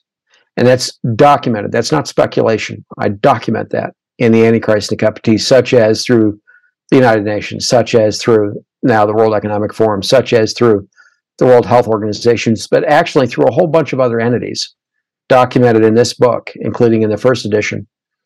We don't yet have the global government. That is yet to come when the power will be even more consolidated under him. But my point is, he's already running things, and he has been for quite a while. So let me ask you this one more question, and then we'll probably close this out. It's already almost 2 hours. So one of the questions that I thought about many times, because Israel is the point of the whole Bible, right? And so, and the coming of the Antichrist, it's their Messiah that they're waiting for, and the fact that they rejected Christ as their true Messiah. And so how is Israel going to be involved in worshiping the monarchy, King Charles, as their Messiah, if that's, what you're really saying? Yeah, boy, I'm glad you asked that. I'll make one other point briefly before I answer that. Another thing that people object to with regard to Charles they'll say, well, he's not a homosexual, right? They think the Antichrist has to be a homosexual. That's another false teaching, and it's based on Daniel chapter 11, verse 37, which is a prophecy talking about the king of the north. So the first issue on that is people conflate the king of the north with the Antichrist who's going to be over a global government. In fact, they're two different individuals, historically and in the modern day. And I point that out, in this Messiah History in the Tribulation Period series, where I deal with biblical history in this. So I point that out in here. That being said, Charles is a sodomite. He is a bisexual. He is, per eyewitness testimony and actual people involved in it, someone who has engaged in homosexual relations over the decades. And that's brought out in a number of his biographies, which have been published by others. And I cite those, some of them, in the Antichrist and the Cup of Tea, even in the first edition. So even if people want to argue that that verse in Daniel 11 is about the Antichrist and that he has to be a homosexual, which is, first of all, it's not about the Antichrist, that verse, and it's not a correct interpretation either of that verse. The desire of women is actually a title of the Messiah and the Zodiac, and it goes back to Genesis 3:15, where women of antiquity desired to be that virgin, that woman who would bear the Messiah, who would give birth to him, the promised seed, who would crush the devil's head. He was known as, in the Zodiac and in prophecy outside Scripture, as the desire of women. So Daniel 11:37 is saying that that king of the north does not regard the Messiah. That's what it's really saying. It's not saying that the king of the north is a homosexual. And again, that prophecy isn't about Charles. But that being said, Charles does not regard the real Messiah. He's a Satanist in reality. He is a bisexual, a sodomite, a homosexual, besides being interested in women. Those being said, now let me answer your specific questions on Israel. So Elizabeth II, his mother, was officially coronated Queen of thy people Israel, quote unquote. And on her official lineage chart, which is offered through Prophecy House, and it was published in London. So you can get it, folks. You can actually get it from Prophecy House with the book, with the second edition of the Antichrist and the Cup of Tea. On that chart, it makes explicit the claims of the British monarchy to sit upon King David's throne. So she was coronated Queen of thy people Israel, quote unquote. And at the top of that chart, on the right-hand side, it says, the royal line of King David. You know, the house of Israel, they're explicitly making these claims. It's been announced in Israel on national television more than once, even before the first edition of the Antichrist and Cup of Tea was published in 1998, that Charles is a descendant of King David. That announcement hasn't been made for anyone else, even though it's true also of his sons, for example. It's true of, that claim, in other words. I'm not saying the claim itself is true. I'm saying that the claim could be made in the same way it's been made for Charles of certain other royalty in the world, including his sons. But it's only been announced for Charles publicly in Israel, so far as I know. Charles is going to be crowned on May 6th this year, but he's also going to be anointed with oil, and that oil has come from the Mount of Olives in Jerusalem. In fact, it was prepared in Jerusalem, oil from the Mount of Olives in Israel, and that is what they're going to use to anoint him. So I would be unsurprised if on May 6th, when he is crowned and anointed with that oil, they don't proclaim him King of Israel. That's my first point.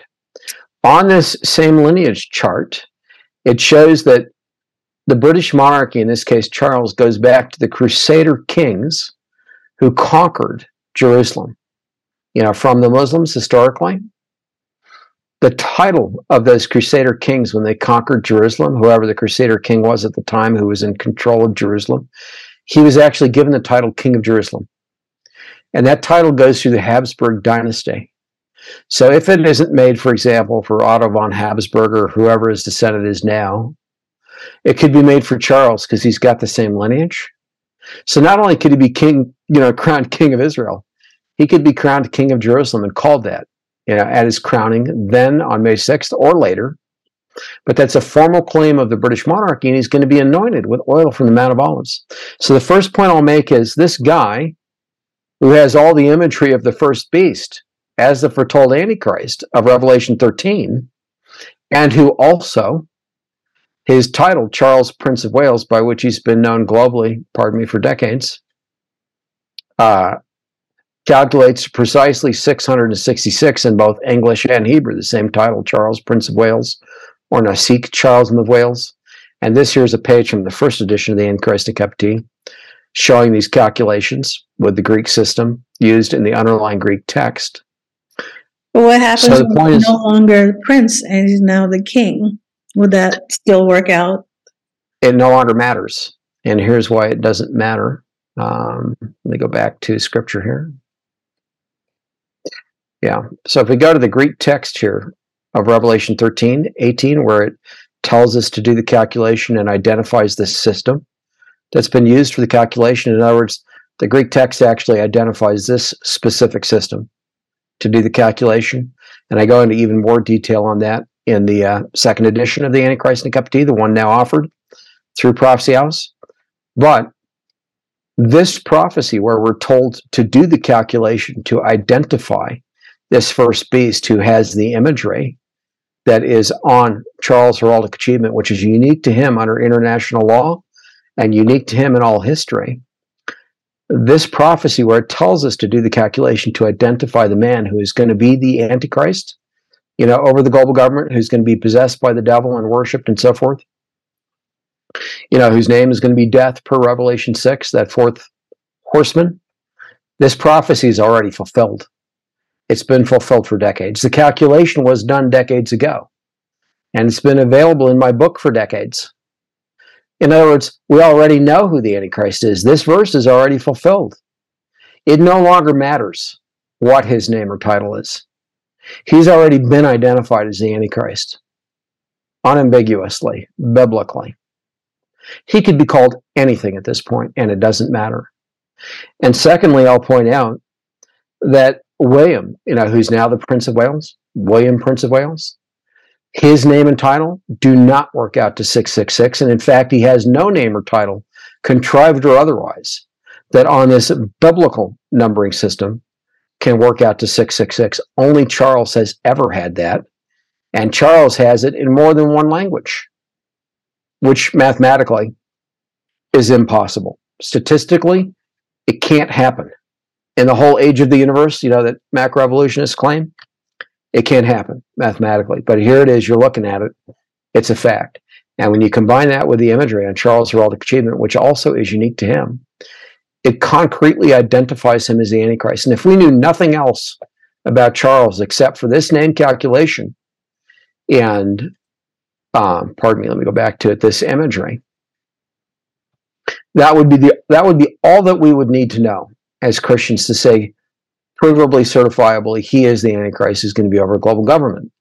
But on top of that, we have the statue, the idol that's going to be placed atop the Temple Mount, already exists. We have the voice synthesis technology today. We have the biblical chronology saying that the Antichrist must be alive in the world today somewhere. So my question to people is, if it's not Charles, show me who it is who has evidence like this. There is no one else. They might point to Barack Obama or Trump or any number of other people. They might claim Elon Musk. None of them have this kind of evidence. Well, the strongest evidence that I see to support your work is the fact that he's controlling all of the governments, all of the policies right now, where no other man is even close to that. Not Trump, not Elon, none of those people. And anyone who has that much power to get all the government official and nations to change their traditional cultures and values to go along with all the stuff that's been happening.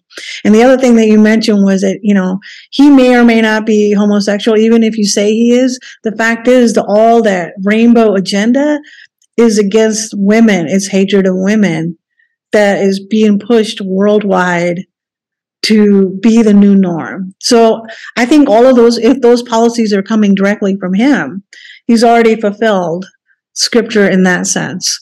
So the only concerns is, waiting for this technology to catch up as far as the mark. I don't think there's any catching up to do, Seema. They could put the mark of the beast today, and I'm not saying there won't be more to it when it's implemented. I think there will.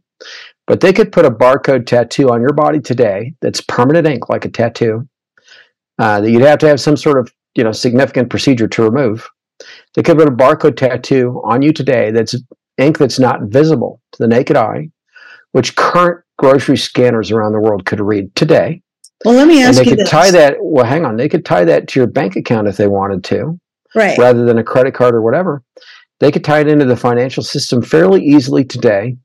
And voila, instantly overnight, you have the mark of the beast. That being said, they're pushing digital IDs. They're pushing chips, which can have, and I talk about this in my upcoming book on the mark of the beast. I have another book coming on the mark of the beast, which deals with other things related to all of this, where they could put a barcode tattoo, or they could put this statue, or they could put Charles Heraldic Achievements on the front cover of the Antichrist in Captivity. They could literally engrave that on a chip, an integrated circuit chip, that they might be able to scan, like a radio frequency ID chip, that they could embed in your hand or your forehead. They could actually put the actual mark of the beast, which is a barcode-like tattoo, and I'll explain that in a moment, or Charles Heraldic Achievement, which is the image of that first beast. They could engrave it on the circuitry of that chip and stick it in your body, and you'd never know unless you looked at that chip under an electron microscope.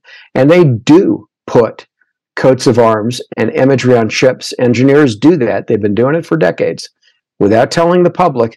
And unless they disclose where that thing is and show it to you under an electron microscope or take a photograph of it, you'll never know. That actually happens. So they can do that kind of thing.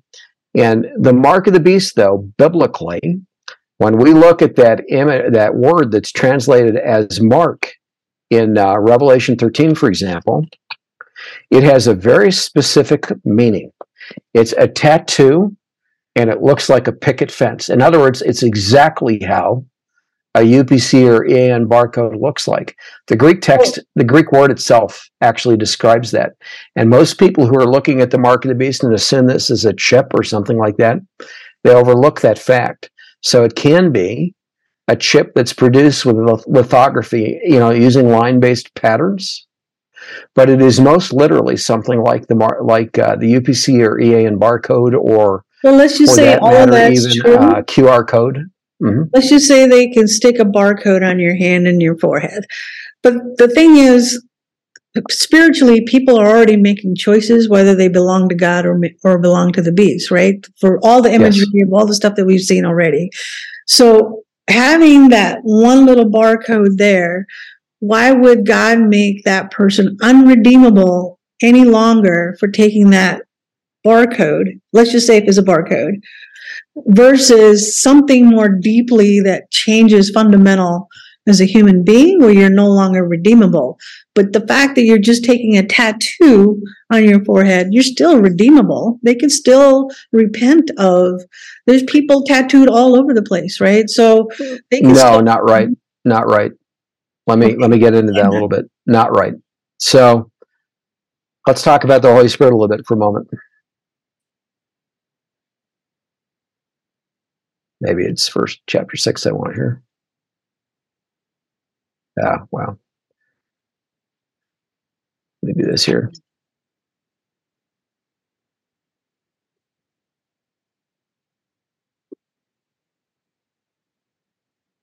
All right. Ephesians 4:30, for example, we're sealed by the Holy Spirit, right? Mm-hmm. I have a whole study on the nature of seals in my upcoming Messiah History in the Tribulation Period series. So a seal can involve multiple things, but it includes, for example, a name or authority. In this case, the Holy Spirit, we're sealed by the Holy Spirit to God when we're saved. The mark of the beast is the antithesis for the devil of sealing his servants. And so when the mark of the beast, and by the way, you get the 144,000 Israelites. Yeah, that's a spiritual mark. Who are going to be sealed. They're going to have a mark on their foreheads from God, right? Mm-hmm. Okay, so that might be a cross. We'll have to wait and see what it is. We don't know if it'll be visible. But God will have his mark on their foreheads. Then in addition to that, all Christians are sealed to God by the Holy Spirit. That's a form of spiritual mark. The mark of the beast is the antithesis to that. And those who take it are not, they've sold their souls to the devil. They've completely rejected God. to take that. They've been forewarned not to take it. They do it anyway. So no, they cannot be redeemed. And even if you could argue, and I'll come back to this because I do make an argument on it, and maybe you haven't heard it, and I'll come back to that. Even if they could be redeemed in some fashion otherwise, God is here stating explicitly that they will be condemned. He's made a choice around that. In other words, around their decision to take the seal of the devil on their bodies, which is what that mark actually is. It isn't just about buying and selling. Around their choice to take that seal on themselves. But people in that sense are already... They'll experience God's wrath. They'll be condemned. Right. Well, if that's the case, then people already been taking the mark since beginning of time, one way or the other. No, they haven't. This is something that happens under the Antichrist. It has not happened historically yet. No, I understand that. You've seen foreshadowings of it. Right. What I'm saying is if it's a spiritual choice to accept Satan or reject God, then people are already marked in that sense, who they've chosen. No, they may die unbelievers, right? Right. And if you're not in God's camp, by default, you're in the devil's camp, whether you realize it or not. So if they die unbelievers, yes, they go to hell. This is a situation where they're still alive and they're choosing effectively to serve the devil, to receive the devil's mark so that they can continue to survive. They're choosing to make the devil their savior, if you will, to save them by letting them buy or sell, right? So what's the difference, like the videos that we just saw earlier in this podcast with Ozzy Osbourne, Rihanna, and Chris, forgot his name, but all of those people, aren't they saying that they are belonging to Satan? Yes, they are, but they haven't physically taken the mark of the beast on themselves yet, so they could still be saved if they give their lives to God before they die. This is a different category, is what I'm saying to you. This is taking it to the next level when people actually take this mark of the Antichrist or mark of the beast on their bodies physically, in their hand or forehead. Anyone who's got that on their body physically has a de facto ticket to hell, basically. Mm-hmm. They're going to hell. Now, that being said, and most Christians would agree with what I've just said, those who are familiar with this passage, and a lot of those people who would agree with what I've just said would argue with what I'm about to say next. You know, I don't ever say anything without coming directly from Scripture, which means I also do not just accept something because it's the common teaching of the day, which is also why God chose me to make known the identity of the Antichrist to the church and the world. Why I am doing some unique things that other Christians have not been called to do historically. Why God chose me for this. So the next thing that I'm about to show you deals with the point you're trying to make. And it's something that a lot of Christians will have difficulty accepting, but this is also true biblically. So let's take a look.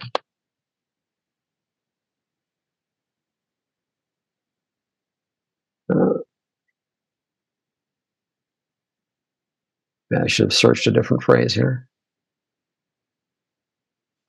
Okay. Christ said in the Gospels, if your right hand causes you to sin, cut it off and cast it from you. It's more profitable for you that one of your members perish than that your whole body be cast into hell. He said it multiple times. Matthew 5:30, Matthew 8:18, repeated in Mark 9:43, Mark 9:45, John 18. At least 5 verses of Scripture to which we can look to see that Christ's assertion was, if you don't want your whole body cast into hell because your hand or your foot or your eye, is causing you to sin, cast it from you, right? So let's see here, your eye, pluck.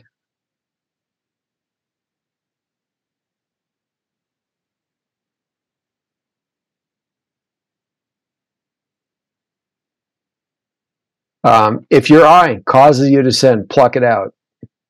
It's better for you to enter the kingdom of God with one eye rather than having 2 eyes to be cast into hellfire, right? Right here. So the point is, and again up here, Matthew, Mark, the point is, if that mark of the beast is in your forehead like your eye, right? Or it's in your hand physically, tattooed or embedded, either way. You have an option, maybe, and I want to emphasize in the strongest possible way the word maybe, and I'll come back why I'm emphasizing that, maybe, to physically excise that from your body, meaning chop off your hand, literally, if that's what it takes to remove that mark. Literally, carve it right out of your forehead if necessary. If it's somehow embedded in your eye, have that eye plucked out of your body and cast it from your body.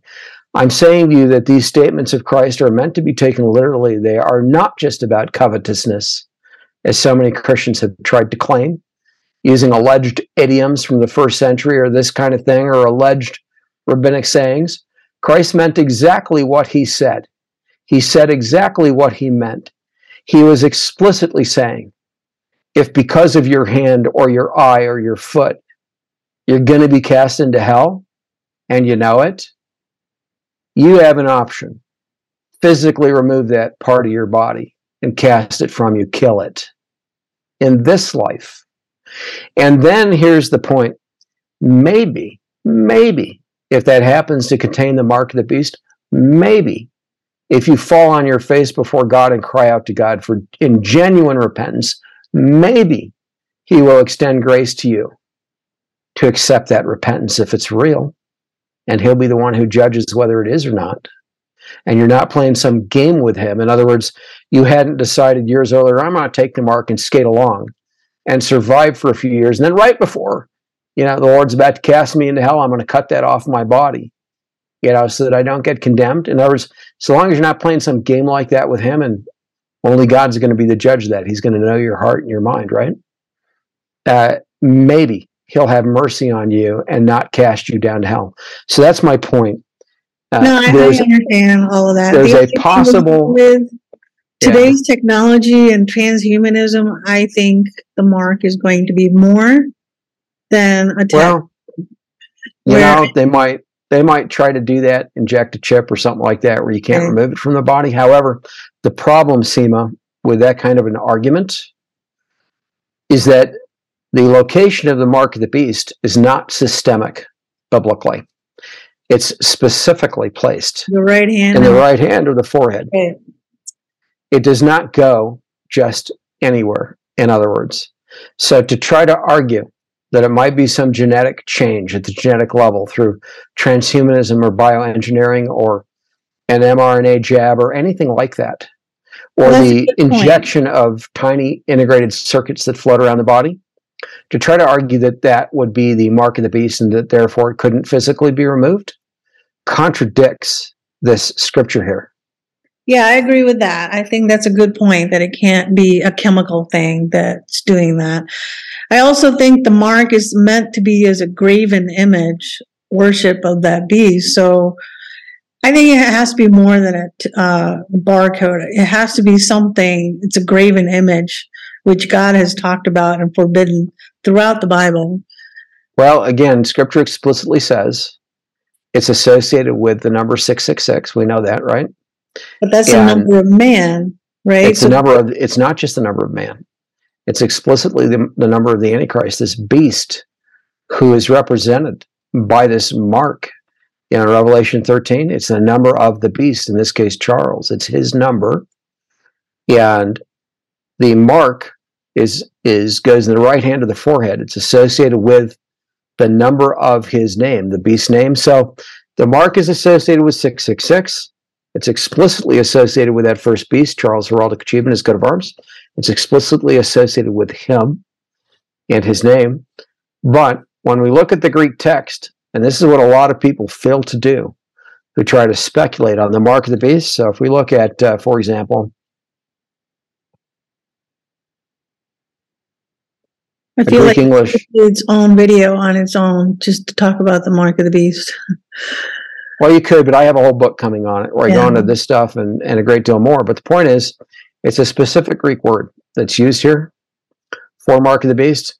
If you go and look at this and you really study this out here and in lexicons, in dictionaries that are available for based upon ancient Greek literature and so forth, and all the usages in scripture, it's talking about something that has a picket-like fence appearance. So it actually looks like, in large measure, what you see on a UPC or EAN barcode or a line-based code of some sort, even like what you see, but more like on a UPC or EAN, but even like what you see in a QR code. So it has a physical appearance. It's the QR code. I think that would make a lot more sense. The difference is the 666 is explicitly embedded in UPC and EAN codes.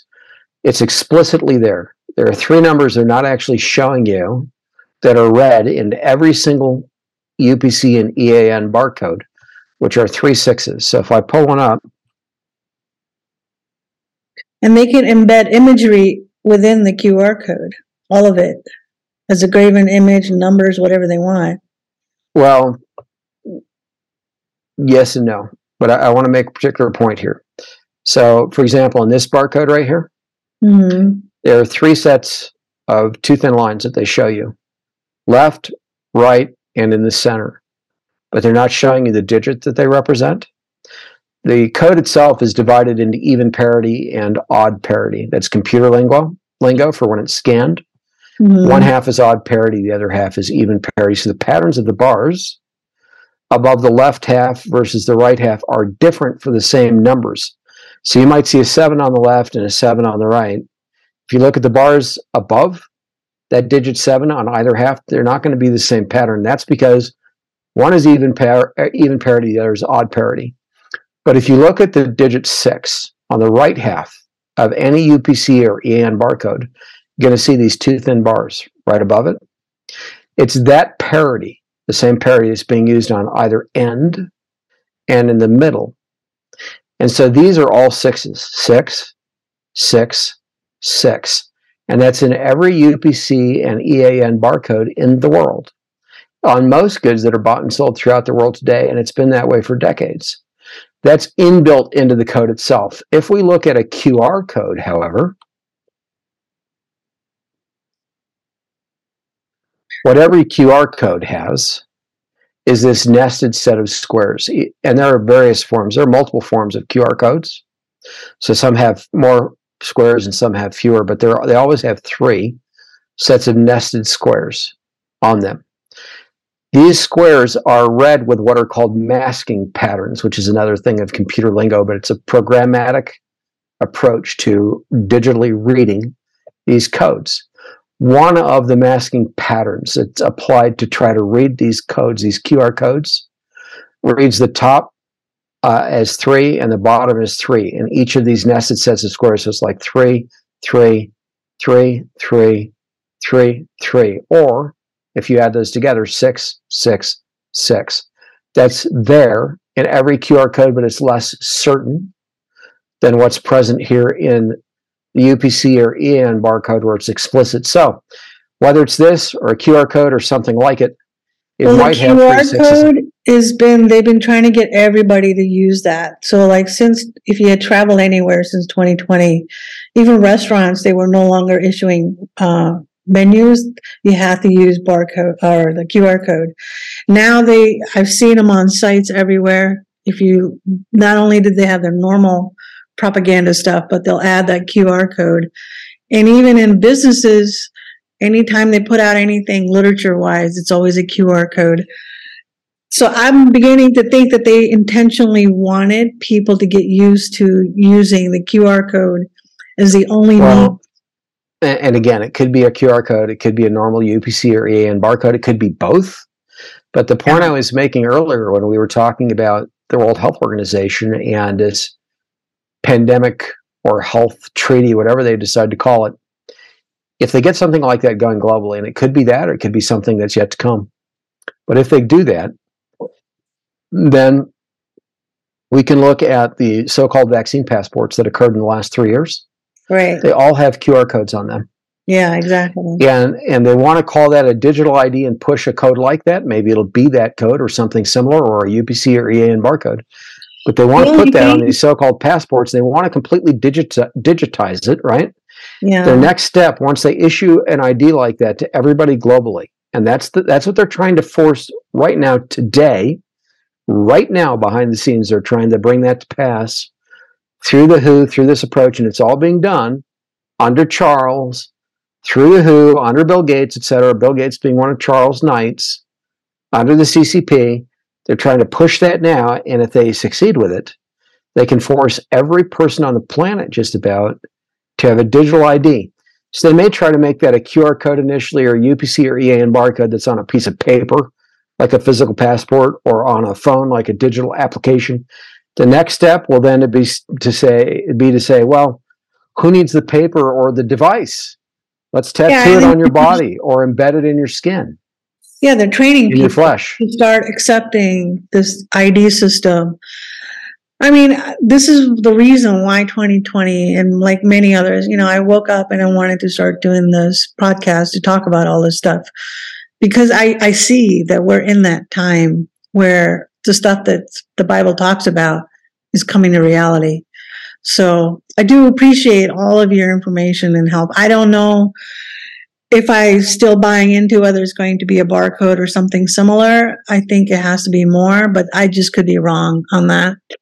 It very well could be more, but I think it'll at least include this. In fact, to give another illustration of that, these biochips that are implanted in animals, to track them and have been for decades, and which some humans have been taking, when those biochips arrive ready for implantation, they come with paperwork.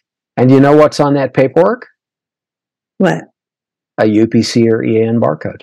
Yeah. Well, they've already developed that system to track people. Well, in other words, they're using the barcode to encode the digits that are transmitted by the chip. Yeah. There are chips that also, in the design of the RFID chips themselves, have 666 in some fashion built into their technology. That's another thing I go into in that Mark of the Beast book. But apart from all of that, there are more things. So, for example, if we were to look up chip heraldry, you've probably never heard of this before, right? Nope. Yeah, and if we do, let's do the integrated. Maybe at the end you can show Fauci's heraldry, because I never even heard about that. Yeah, so if you do integrated circuit chip heraldry, and it looks like they're actually obscuring it. Let me let's see. Let's see if I can pull up an example like Starship Enterprise. Mm-hmm. And the other thing is the beast number is one number, while all these other things are individualized numbers to people. So you think is the combination of individual numbers that to identify us and the beast number, which is only one number, like the UPC thing? Well, this is. I'm noticing here, Seema, that they are hiding the chip heraldry suddenly. Used to be easy to pull this up. Let's see here. Let me try this again. I want to show you something specifically. All right, here's one. You see a coat of arms, right? Yeah. That image was taken under an electron microscope. Wow. That's actually engraved on an integrated circuit chip. This is second evidence, concrete evidence in support of your argument in your books. Because why would they be choosing King Charles heraldry and put that on the chip? What reason? Well, that's not his coat of arms. No, but it's similar enough for someone to look at this and realize that it just as well could be. Right. They could actually engrave his heraldic achievement with Red Dragon and the whole deal, and stick that on an integrated circuit that relates to the Mark of the Beast, and shove that in your hand or your forehead, and voila, you're walking around with the image of the beast in your forehead and your hand, and you don't even know it. Yeah, that's a Hewlett-Packard chip, huh? So why would they be doing that? They've been doing this since the 1970s, at least. So they're basically pledging allegiance, right? Already. Well, no, to them, this is something the engineers have done. It's like an inside joke. Some of them put the Starship Enterprise. Some put logos of companies. Some put other things. It's like something the engineers have fun doing among themselves. But the point is, this can very easily be turned into a practical application. Right. Where it's the mark, part of the Mark of the Beast. Well, it's all super scary. I mean, couldn't they even do that with the micro stuff that they put inside your body now? What do they call them? Well, what you're looking at here is more than small enough to go into your body. But why couldn't they do This that? is microscopic, what you're DNA seeing right change? here. Why couldn't I they mean, do this is that? microscopic right here. Yeah. Well, that's what I mean. So why couldn't they do that to human biology too? Well, human biology isn't integrated circuit chips, right? It's DNA and RNA and so forth, and epigenetics and so on. There's a bunch of stuff related to human genetics that is far more advanced and far more compact than any computerized anything that we have in the world today. The closest thing we might have in the world to it today that's being developed right now is DNA-based storage. But even that's extremely primitive compared to your genome. So, let alone the machinery in a cell. So those things being said, again, we're limited biblically to the hand of the forehead, meaning wherever they do end up putting the mark of the beast, it doesn't float around in the body. Yeah, I agree away from those areas. Yeah, it has to be hand and forehead. But all these imagery of whatever they're choosing so far, who's going to want that on their forehead tattooed like that? Well, my point to you is, if somebody handed you an integrated circuit and they said, there's a coat of arms on this, go find it. If it wasn't even covered, in plastic and the epoxies and other things that they use to seal integrated circuits and protect them, for use in electronics. If they handed you a raw engraved circuit and they said, go find a coat of arms on this, we've engraved one, and they told you to look for that, you could spend years and years, literally, searching the surface of that chip with an electron microscope trying to find where they engraved that coat of arms. If they didn't tell you where it was, it's literally looking for a needle in a haystack the size of a country. Right. It's about what it's like. So you probably never find it. But if the engineers tell you where it is precisely, you can go find it, you can see it, you can photograph it like they've done right here. Right. So my point to you is, and of course the circuits are getting smaller and smaller. So they could put something like that in a chip, that's related to, for example, a UPC or EAN barcode. They could use a combination of those things. They could put such a barcode on a chip itself, and they could stick that in your body. Or they could just do a barcode. It doesn't matter. They could use Charles' coat of arms, and they could tattoo that on your body with ink that's not visible to the naked eye. There's a whole bunch of different things they could do that would literally fulfill the passage as long as it goes in the right hand of the forehead. It's associated with buying and selling. It's associated with the mark of the beast and the number 666. Those are the requirements. They could do all those things, but if they stick it on a chip and stick it in your body, unless they tell you that it's there on the chip, it's going to be like an inside bit of knowledge to them, and you're not going to know about it. But I feel like the whole point of Revelation is that people are going to be knowing about it, and they're going to be making that choice consciously. Well, they will know that it's associated with Charles as the Antichrist. Right. They will know that it's associated with buying and selling, that if you don't take it, you're not going to be able to go to your favorite grocery store to buy stuff that you need to survive. Yeah, which is coming very soon. I've already been experiencing what they've been trying to do since 2020. Let me give one more rubber hits the road or meets the road type illustration, right? Yeah. We have all these loyalty cards that we use today, and in some cases they're required to go into various entities to buy or sell. So, for example, if I want to go into Costco, I have a membership card, right? On that membership card, not only is my number there in text, my membership ID number, but there's a UPC or EAN barcode on that card. And when I want to buy something, I have to present that card at the register, which they scan. So in other words, I'm handing it to them in my hand, right or left hand, right? At that moment, when I'm handing it to them, the mark of the beast, the UPC or EAN barcode, and I'm saying my, but it's not really in mine, and I'll come back to why I'm saying that. It's in the hand of the individual, giving that card to be scanned, say at Costco.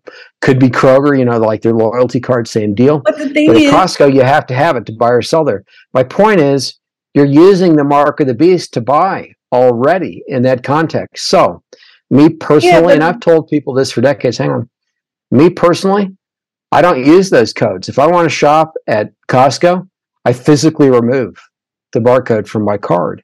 I force them to key in my number. I have always done that.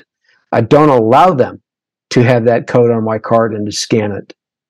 But you're when I still buy using those numbers, though. So the thing is, But the numbers, society- the membership ID does not have 666 in it. That's my point. Oh. The membership ID is not got the 666. The barcode from which they're scanning the membership ID does. It has an additional 3 digits, which are all 6s in it. But with a zillion things that we live in modern world, and they've been doing this slowly to get us in their system for a very long time. I mean, how can we live anyway if we try to be conscious about every little thing? The only thing that I am going by with what the Bible says, that'll be like the end, right hand. Well, here's what bread. God told Joseph to do, right? Store up food for 7 years. Tell Yeah. Pharaoh to do that, right? And so we are in the time where Christians can see we're nearing the year 6000. Christians can see the Antichrist has to be alive today. And those who are paying attention to what I have offered know that Charles is the Antichrist. So they know who it is. They know he's alive now. They know we're nearing the year 6000. They know that the technology to implement the mark of the beast globally exists, and they're already playing with it. They have been for decades. They know these things. Having listened to us today, they'll know that the mark of the beast has actually been in use for decades to buy or sell. It's not just that you have to have it on your item, that you're buying to scan it in the grocery store today. You have to have it to sell. So, for example, in the first edition of the Antichrist in a Cup of Tea, people who get that and look at the back cover of the book, there's no barcode on it. Mm-hmm. I never put one on it. People who look at the back of my book, North Korea, Iran, and the Coming World War, they'll see a barcode on it, but the publisher didn't put that there. Amazon did. We don't provide it. You buy products with barcodes on them. But my point is neither I nor Prophecy as my publisher will sell anything with them on it. Right. And if we want to sell one of these books through Amazon, for example, Amazon insists on having that barcode on the product. If we want to sell through them, we refuse to provide that. So what happens? Amazon, they want to make a buck on it. They want to sell it. So what do? They slap their own barcode on it. They do that. Mm-hmm. So my point to you is you already have to have the barcode to buy or to sell. It's just not being forced to be physically in your body. But if you're using these loyalty cards, there are places like Costco where you have to have it to buy. They frequently will say to me, well, you need a new card. There's membership over there. You want to get a new card. Your card's damaged. There's no barcode on it. My response to them is no, I permanently removed the barcode intentionally. And I wrote my signature over it instead because I'm not going to let you use that for me to buy here. So key in my number. Don't be lazy. Key in my number. I usually don't have to tell them to not be lazy. They realize they have to key it in. Mm-hmm. But if they want to argue with me, I'll tell them, key in my number. You can use that. That's all you need. It's a little extra work for them. But my point is, when the day comes that you have to have physically that on your body, that's the day when you can no longer buy or sell in a store. And you better have already stored up food, water, preparations ahead of time for yourself, for your loved ones, for your neighbors, for your churches. If you haven't done that, you're going to be in a world of hurt. And because so many Christians have been taught pre-tribulationism and mid-tribulationism, both of which are lies, there will be a rapture, but it's at the end of the tribulation week. Because they've been taught that, they think they're going to get away from all this. They're going to miss out on this stuff. And they're not actually preparing, most of them, for that eventuality. Some are prepping for other things, which is fine. I think but the bottom line is, it's just what God said to Joseph. Yeah. It's prepping in God. I feel like it's, yes, you can do some yourself, but ultimately, God is the one that's going to give you all the provisions after you have rejected the mark. Yeah, it has to come from. Essentially, we're going into the wilderness like the Israelites did, in the Old Testament. Well, look, consider this. We reap what we sow, right? Yes. How will God react toward those who said, no, we're not going to be here. We're not going to prepare. Oh, no. No, we're not going to be here. We're not going to get ready ahead of time. Do you think that God is going to honor those people by providing for them in the wilderness? Well, I think all those who have faith in God and rely on Him, yes, He will provide. Those are the people that are waiting to be raptured. I'm not part of that. I don't think so, Seema. I think He's going to say to them, don't take the mark, be willing to lose your life for my name. Show me your faith is real. That's what He's actually going to do. And so Christians are going to be martyred around the world. There is going to be one location where God himself is making the provision. And that's the place to which the believers who are spoken of in Revelation 12 flee. In other words, those believers who flee from Judea to the wilderness or to the mountains, to a place where God has prepared for them a time, times and a half a time, or the 3.5 years of the Great Tribulation, which many Christians think, those who are paying attention to prophecy think, is probably Petra in Jordan today. Those individuals, wherever that place is, and yeah, it's probably Petra, but we'll see. Right. The Bible is very clear. Those that went through the Great Tribulation wearing white robes, there were many from all over the world. So yes, many will die during the Great Tribulation. But the ones that they're also going to be survivors that will come through. Well, but the ones, when you talk about the passage in Revelation 7, for example, the innumerable company wearing white robes, they're already resurrected or translated. That event is already right after the tribulation week. It's right after the Great Tribulation. Right. So and many of them will have died first. Yeah. Pardon me? They went through the Great Tribulation, right? So correct. That's how they ended up. So the point is, don't matter how much they would have stored during the Great Tribulation. That's not what made them survive. They were destined. No, well, okay. People ask me, what do I have to do to survive? What should I or my family do, right? My response is always this: do what God shows you to do. Because what God tells me to do, or what makes sense for me, may be totally different from what he tells you to do, and what makes sense for you in your particular location in the world, time frame in the world, circumstance in the world. You know, if you're faithfully serving God, he'll choose martyrdom for you, or he'll choose to provide for you so you can survive in some fashion to the end and be resurrected or translated. Whichever it is, you have to be faithful to the end. And in the meantime, if you're faithfully serving God, you will know that you're going through these things in advance. And as a consequence of that knowledge, you will not be sitting around thinking, oh, gee, what should I be doing with my time or my resources? You will be saying to yourself, okay, Lord, and to the Lord, what do I need to do to prepare for myself, my loved ones, my churches, my neighbors, to survive these things outside the system that's coming, etc., for as long as possible, to be a witness here and to help here to win many to the Lord. That's what you would be doing instead, especially as we get closer and closer to the Great Tribulation. You would be doing the kind of thing that Joseph did. You'd be advising your churches, your neighbors, your families to start storing up now, to start getting ready now for what's coming. Because listen, Seema, even in a perfect, imperfect world, when those times come, the environment is going to be damaged around the world. Weather's going to go haywire around the world, both, and not just from things humanity does with weapons of war. There'll be asteroid impacts, comet impacts, volcanic eruptions, earthquakes, tsunamis, other bad things that happen in the world on an increasing basis. So if you've stored up food, water, let's say you've stored up water and seeds and you intend to grow, and you've got a perfect climate today where you live to grow food, well, you might not be able to grow anything in that time. It might have been a lot better to store ready-made food, ready to eat. So my point is, what works for you might not be what works for somebody else. You have to ask God specifically to show you, and you have to prepare in multiple ways based on what he shows you for yourself and others. And people should be doing that right now, today. Yeah, I agree with that. Whatever you have the ability to do, sure, do that. But there are many who don't have that ability. There are people that are handicapped. There are people that are older, younger.